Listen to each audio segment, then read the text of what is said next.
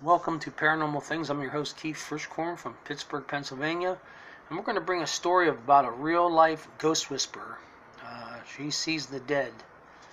And here's the story from CBS News. That's where it's from. They're reporting this. From, I guess, their morning show. So, here we go.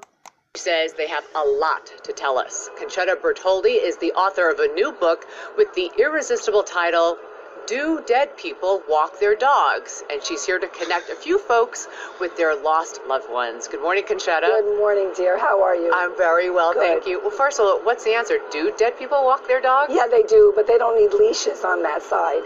Right, there's no traffic up in That's heaven? right. Okay. Why did you name the title of your next book this title? Well, it's the sequel to Do Dead People Watch You Shower.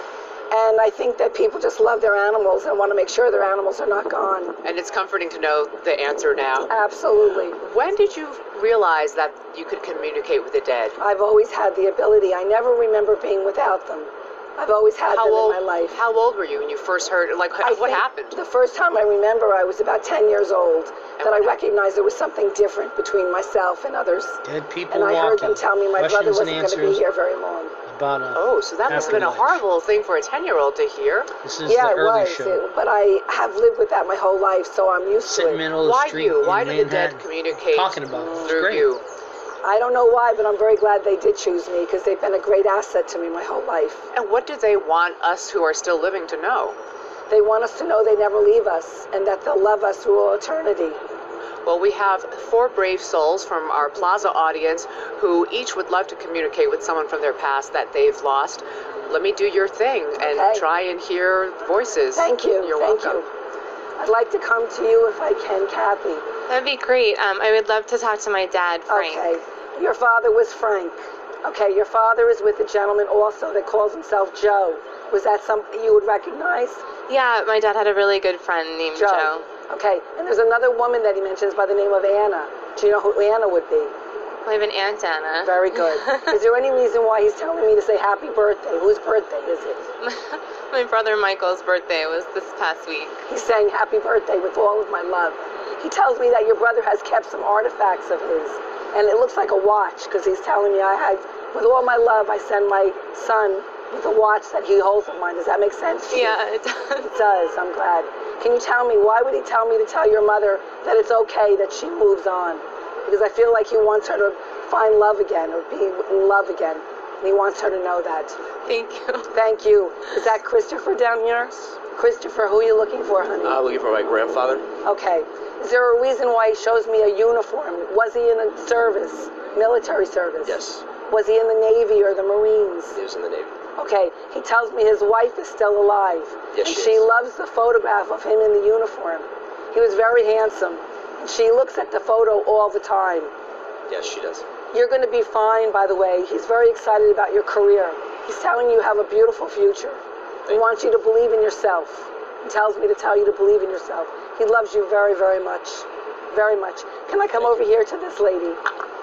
And your name, darling? Anita Rosner. And you're looking for a grandmother? My grandfather. Grandfather. Who is Marie?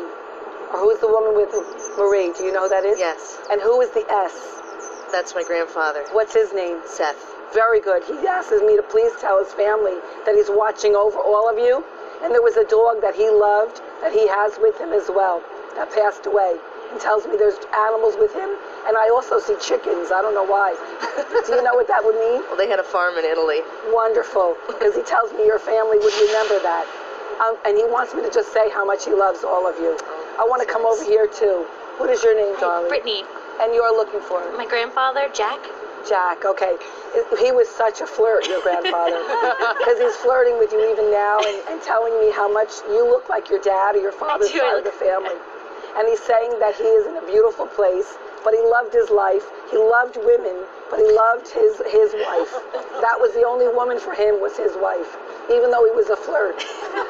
And he tells me that he plays music so that your family would know it was him. There's music that he plays, and your grandmother understands this. She does. Oh, good, I hope so.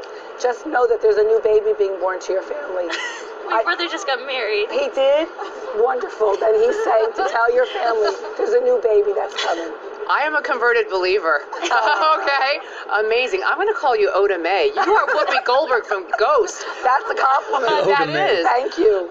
Audience members, thank you so much. You all look like you're welling up with tears, as am I. How do you make sense of that? Thank you, Thank you so much. And the title of the book is CBS. Do Dead People Maybe Walk Their CBS.com Dogs? has And to read dead- an excerpt from dead Conchetta's people book, talking. go to our website, earlyshow.cbsnews.com. Just what she said. There you go. Fact or fake? Did somebody give her a script? Tell them about the backgrounds of these people? We may never know.